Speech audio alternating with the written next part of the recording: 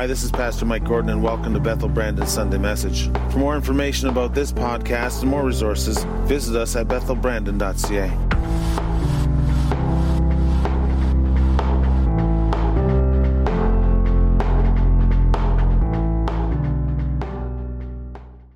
So I don't know if you have ever heard of who William Smith is. Likely not, or sorry, not William Smith, William Miller. William Miller was part of the War of 1812. He was a farmer in Vermont, and he really was a godless man until about 1816.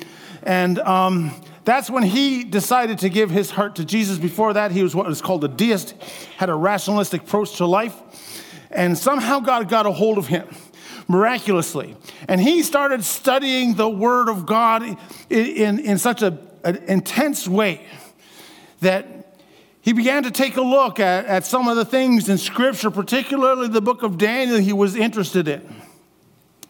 And what happened was, he does this equation. He says in Daniel chapter 8, verse 14, it talks about the fact that in 2,300 days, the sanctuary will be cleansed. Okay, well, that's an interesting thing. A day actually can mean a year, and the cleansing of the sanctuary may mean it's the eradication of evil on the earth, therefore the end. And so what he does is he studies and he finds out that James Ussher, who's an influential Anglican bishop, basically said that prophecy was made in 457 BC. So 457 BC plus 2,300 years equals 1843. Therefore, he began to say, and he had calculated this in his early years as a Christian, but it wasn't until 1831 that he began to talk about this fact, that Jesus was going to return in 1843. And soon he began to become invited to a number of churches to talk about it. It wasn't until 1838 that it took on a momentous value. And he was publishing articles. He was being asked to come to church after church after church.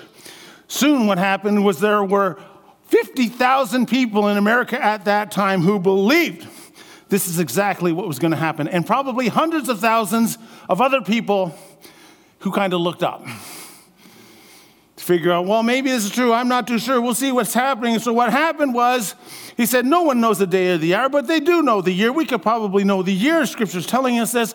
So the Hebrew year at that time started on March 21st, 1843. March 21st, 1844. Sorry. And so we have a year. And so, as we all know, 1843 came, and 1834 left. I must have made some wrong calculations. And one person stood up and said, but you have forgot about the tarrying time that is in Habakkuk chapter 2 and 3 and Leviticus 25:9. How could we have forgotten the tarrying time?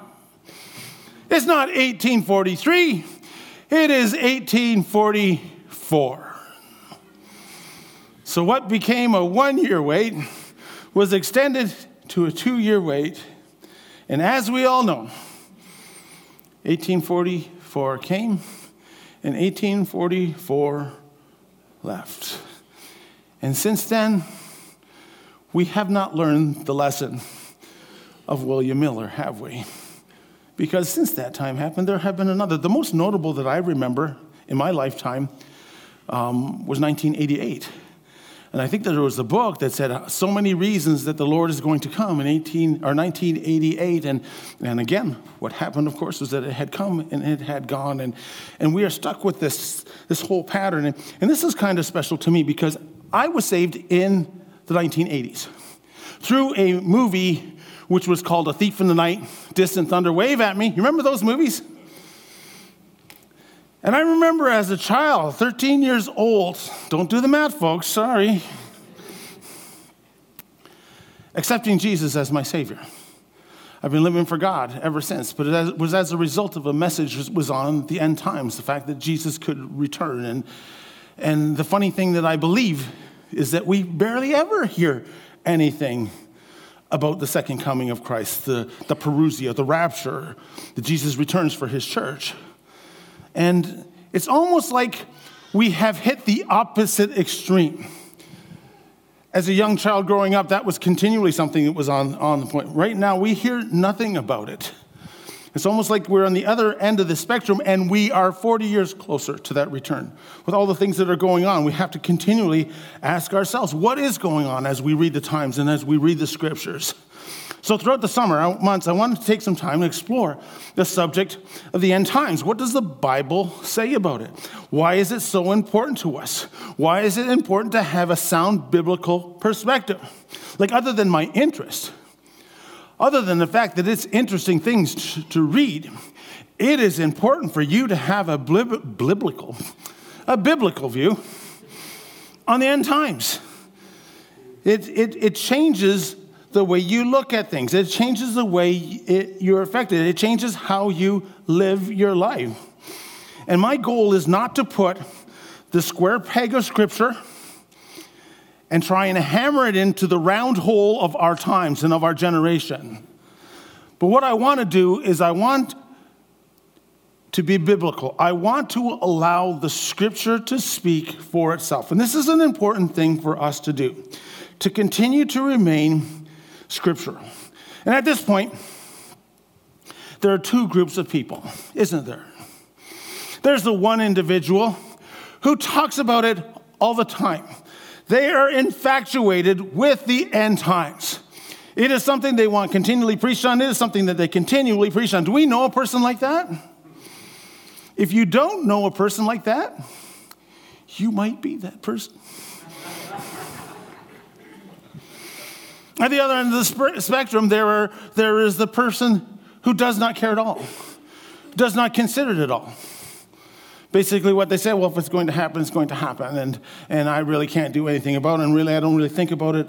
Oh, I've got too many other things to think about. And if I were to say it's better to be on one extreme than the other, I guess I would probably choose the fact that it is easier, it is maybe better to be one who continually observes. The one who's infatuated in the fact that he could be coming at any time. And the reason for that is because there's an old saying, is this: it's easier to teach someone who is fanatical on something than to resurrect a corpse. And for those who don't believe it, it is not a good thing. For those who overbelieve it, it is not necessarily a good thing. But the truth of the matter is this: the Bible tells us that it is an important thing to understand, to get a grasp of, to live out. And it will change the way you live, and it will change the way that you give, and it will change the way that you forgive, and it will change the way you interact with people, the intensity with how you serve Jesus, how I speak to people outside of my faith community. These are all important things. It'll allow me to live more introspectively, more soberly, and if you don't believe there's that much of Scripture having to do with the end times, with Jesus returning, you would be wrong. Almost every one of the New Testament authors talk about the imminent return of Jesus. I've even heard that there are up to 300 verses talking about the end times. And of that, if you consider that, 1 in every 30, maybe close to 1 in every 30 verses in the New Testament deal with Jesus coming, Jesus returning. It's an important thing. It's the first verse which is mentioned in the book of Revelation. These are things that will be happening shortly. And then at the end of Revelation chapter 22, verse 20 says, "He who testifies to these things, surely I come quickly, amen. Even so, come, Lord Jesus," it says. That's the second last verse of the Bible. Talks about it. What's the last one? I'm not sure. Have a nice day.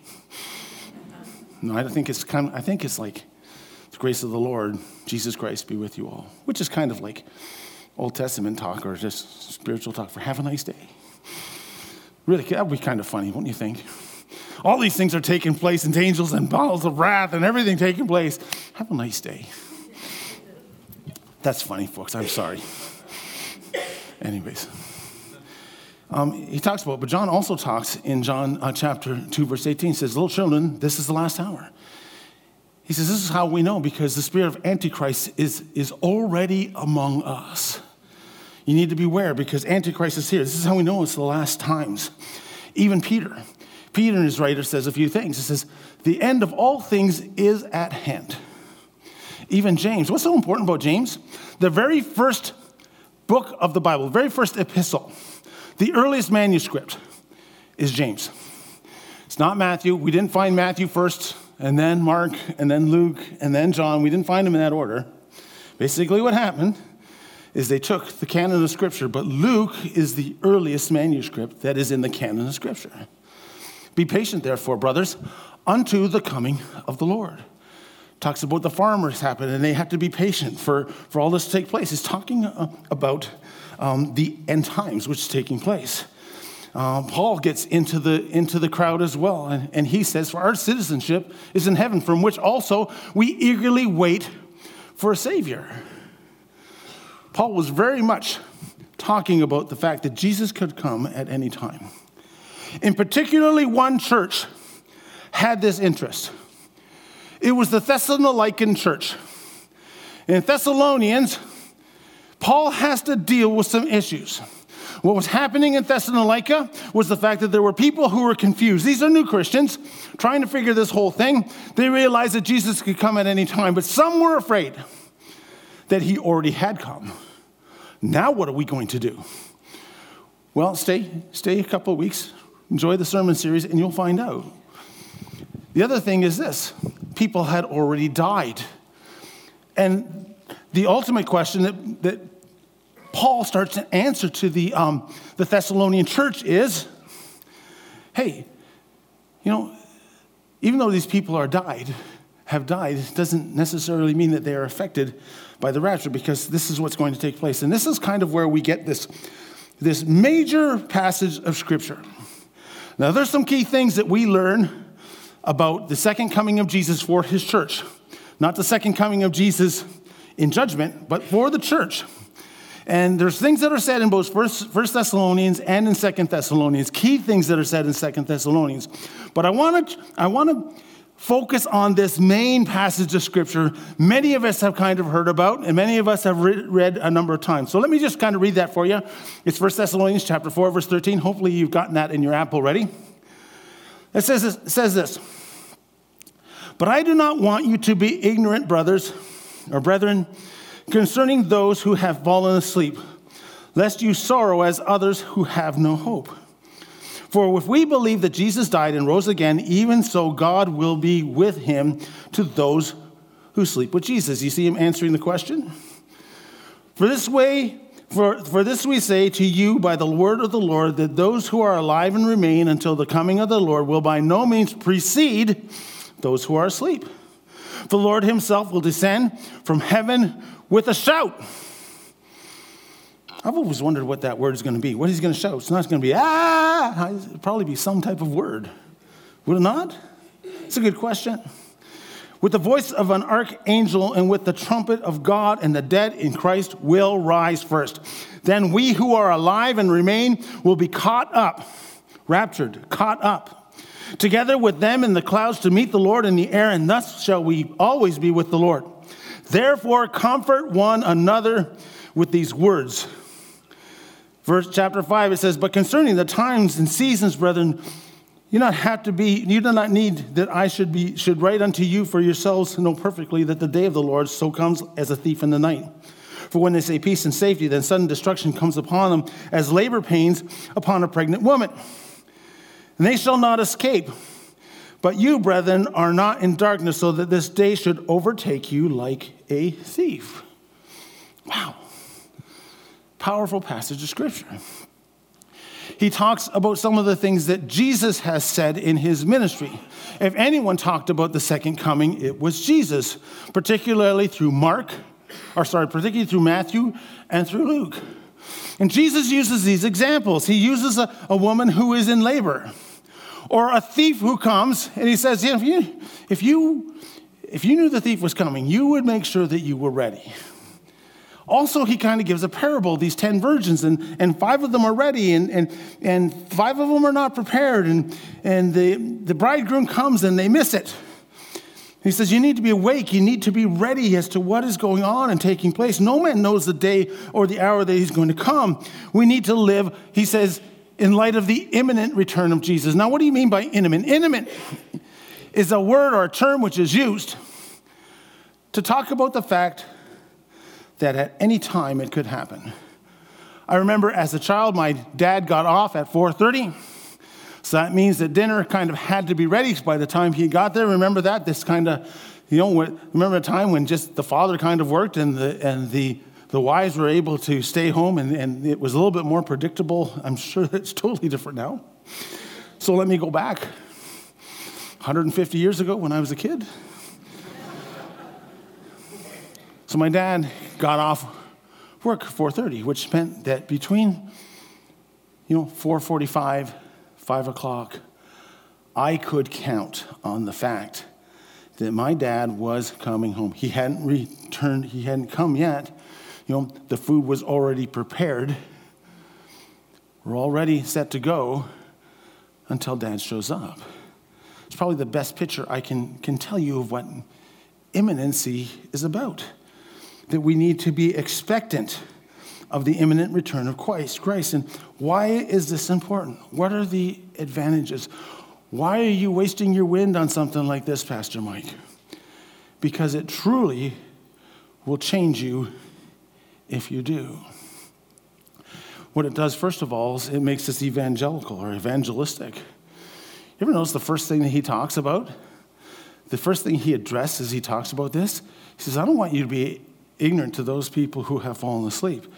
Their first care was not for themselves. Their first care were for people who were in eternity, or the prospect of them being in eternity. I think that's very interesting. I think that the rapture should be one thing that maybe will cause me not so much to think about myself, but to think about other people. If I were to be quite honest with you, there are certain things that scare me about the fact that Jesus could return at any time. One, and probably most importantly, is the fact that I have people who I love very much, who I cannot imagine heaven without, that don't know Jesus.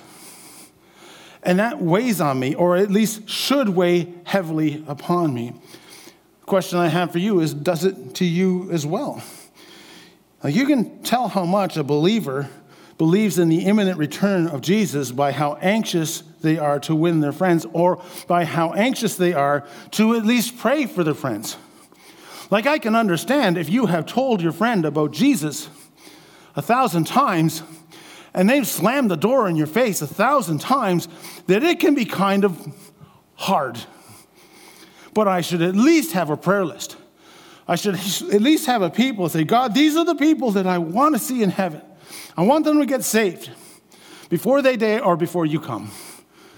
When I forget that Jesus could return at any time, evangelism loses its urgency. It makes me evangelistic.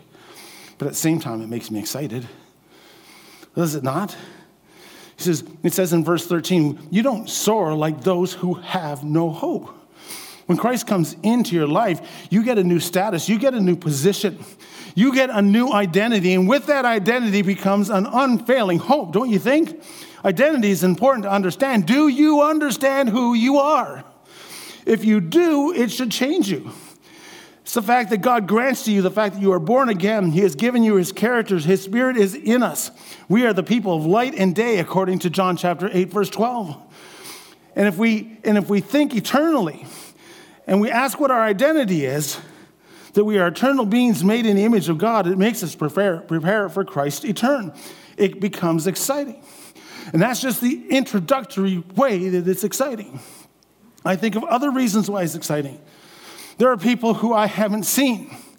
I have a friend that died at 26 of a brain tumor, loved Jesus with all of his heart. I begin to wonder, when we meet in the air, what kind of reunion is that going to be? Am I going to see my friend Tim, who loved Jesus, was a hilarious guy?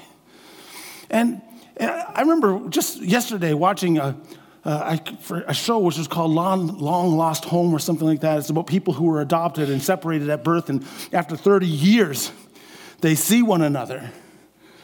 And I can't help but getting tears in my eyes when I think of that, the reunion that happens, the level of emotion.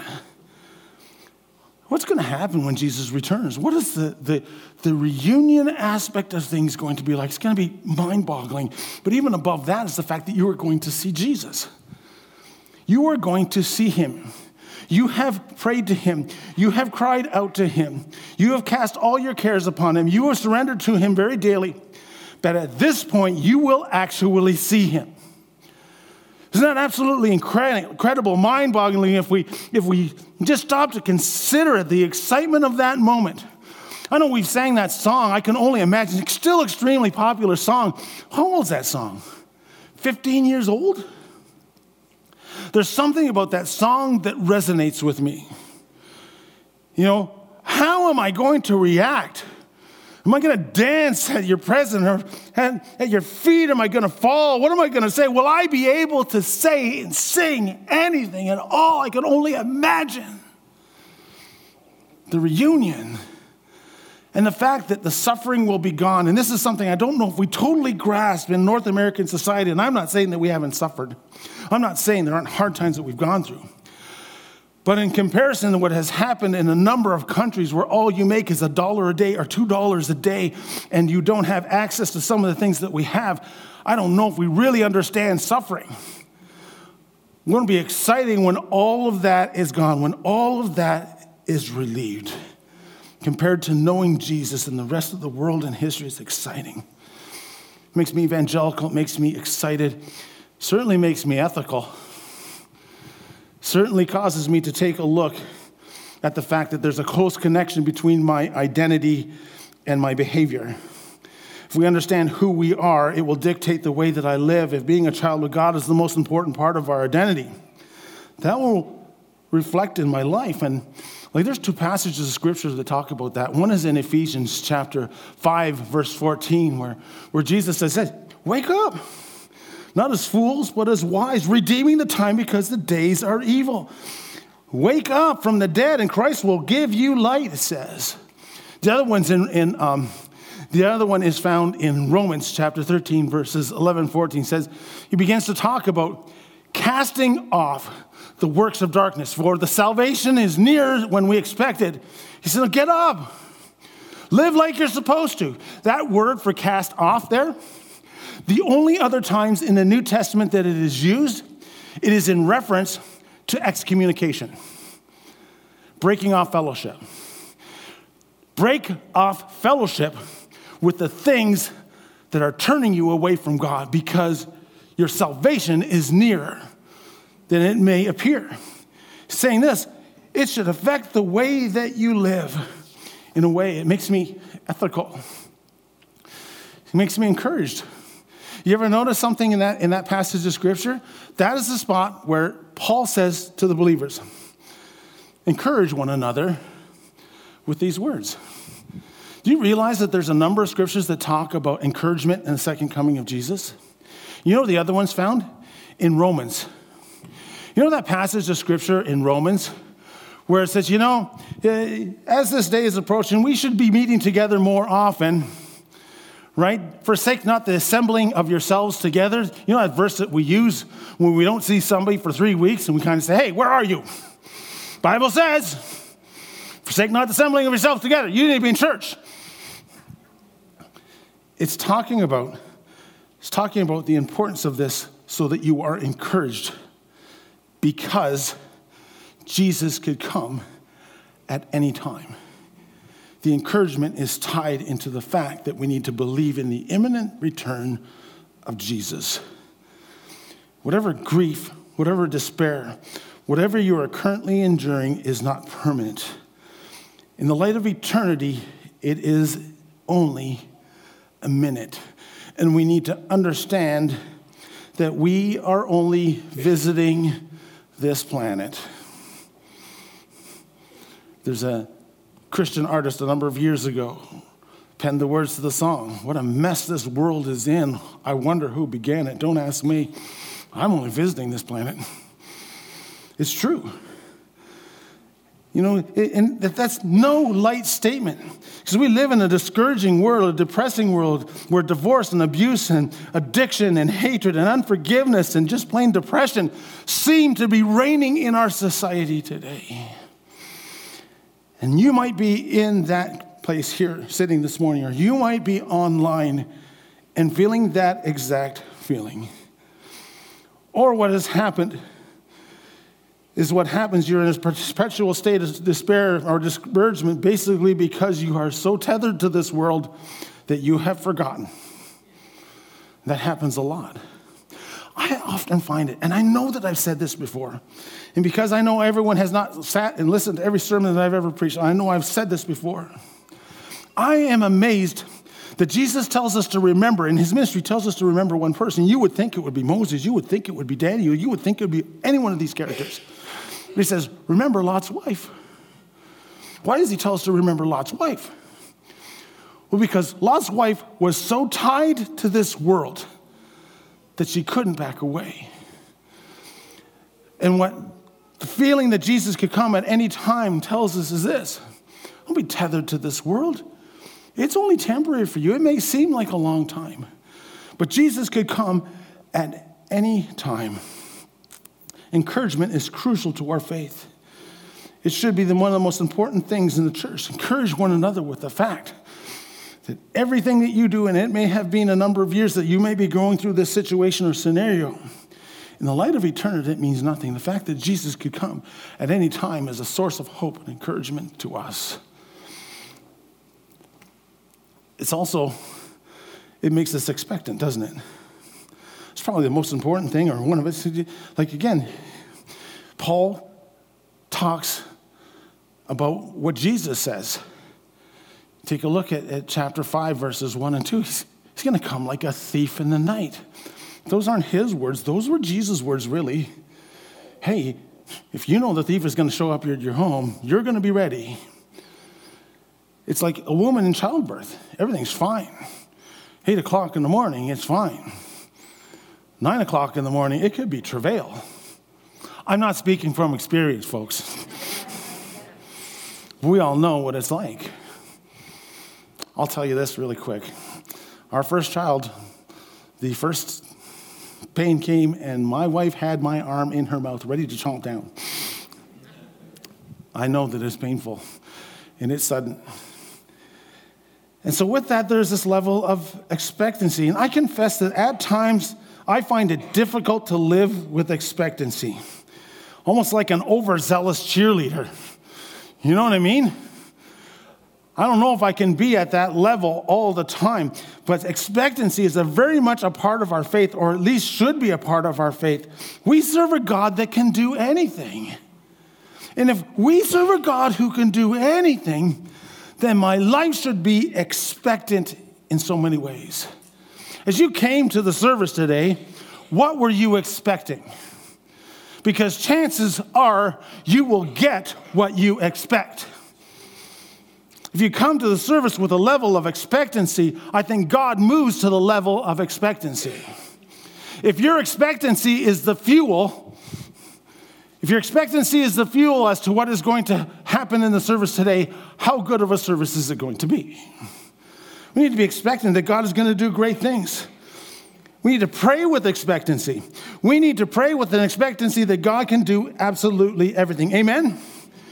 In our work, if you have a business, if you go to work, we need to go with a level of expectancy for God to do things because he can do all things. We need to live our life with expectancy. So does it not figure that if Satan could do anything to take away your expectancy, he has won 3/4 of the battle? It's true. Without expectancy, we become dull. We become routine. We go into that rut. We become cynical. We become skeptical.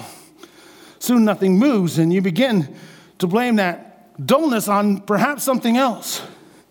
This is why I believe God commands us to live with expectation. It makes us expectant. Jesus could come anytime. I'm on the edge of my feet, expecting God to do something at any time. Now, I didn't get a chance to double check this statistic. But I have heard, and this was the thing that I've come across, and I didn't get a chance to double check it. That there was an insurance group that recently looked at 65,000 fatal crashes in the U.S. They wanted to determine what the number one reason for fatal crashes was. I would imagine that there would be something about drunk driving. There would be something about texting and changing the radio. But they were saying that perhaps one of the most dangerous reasons for these fatal crashes is this: daydreaming, falling asleep at the wheel. You're driving along. All of a sudden you close your eyes. Car's still going. But you're unaware of what is ahead. And I think that the same thing applies for us. Have we become spiritually drowsy? Have we lost the expectation? Have you come to the point where you've just started living for the moment, or are you actually living for eternity? Do you understand your destiny? If you don't understand your destiny, if you don't know Jesus, today is the day that you accept him. It's not black and white. There's no gray area.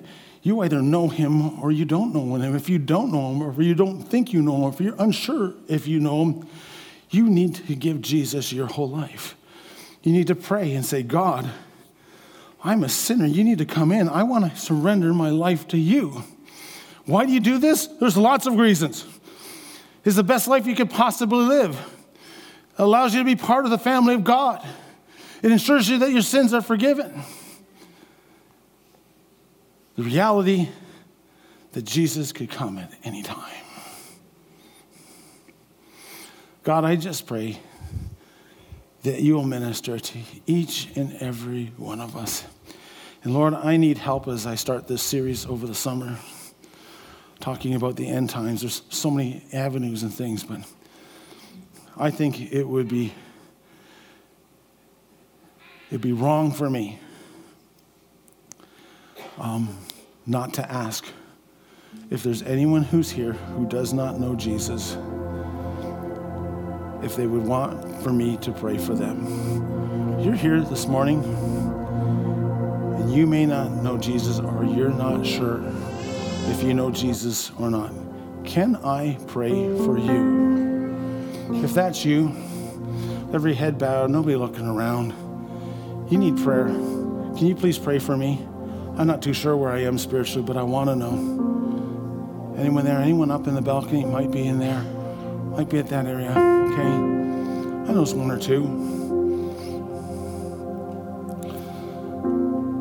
Lord, I just pray for those people who are here, and it is a divine moment for them.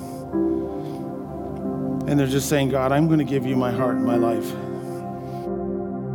Basically starts that says, that goes something like this: Dear Lord, I thank you that you came, you died on a cross for my sins. And Lord, I know that I'm a sinner and I can't earn heaven myself, but I need for you to come in and be the Lord and the controller of my life. And so I ask you at this time, Father, to come into my life and make me a son and a daughter of God, and to forgive my sins, and to allow me to have a spot in eternity. And if you were to come before this service is over, I would be ready to go.